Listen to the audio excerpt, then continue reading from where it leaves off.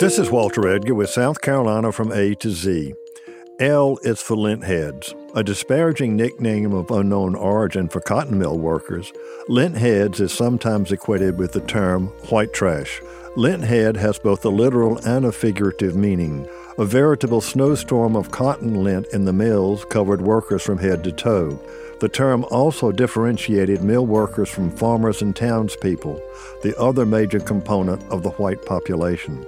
As their ranks grew from 2,000 in 1880 to more than 71,000 by 1930, mill workers became an obvious social presence as well as a political force in South Carolina. Mill workers became the backbone of support for the controversial governor and U.S. Senator Cole Blease. Cotton mill workers who played a critical role in the modernization of the South Carolina economy made the linthead epithet a badge of honor.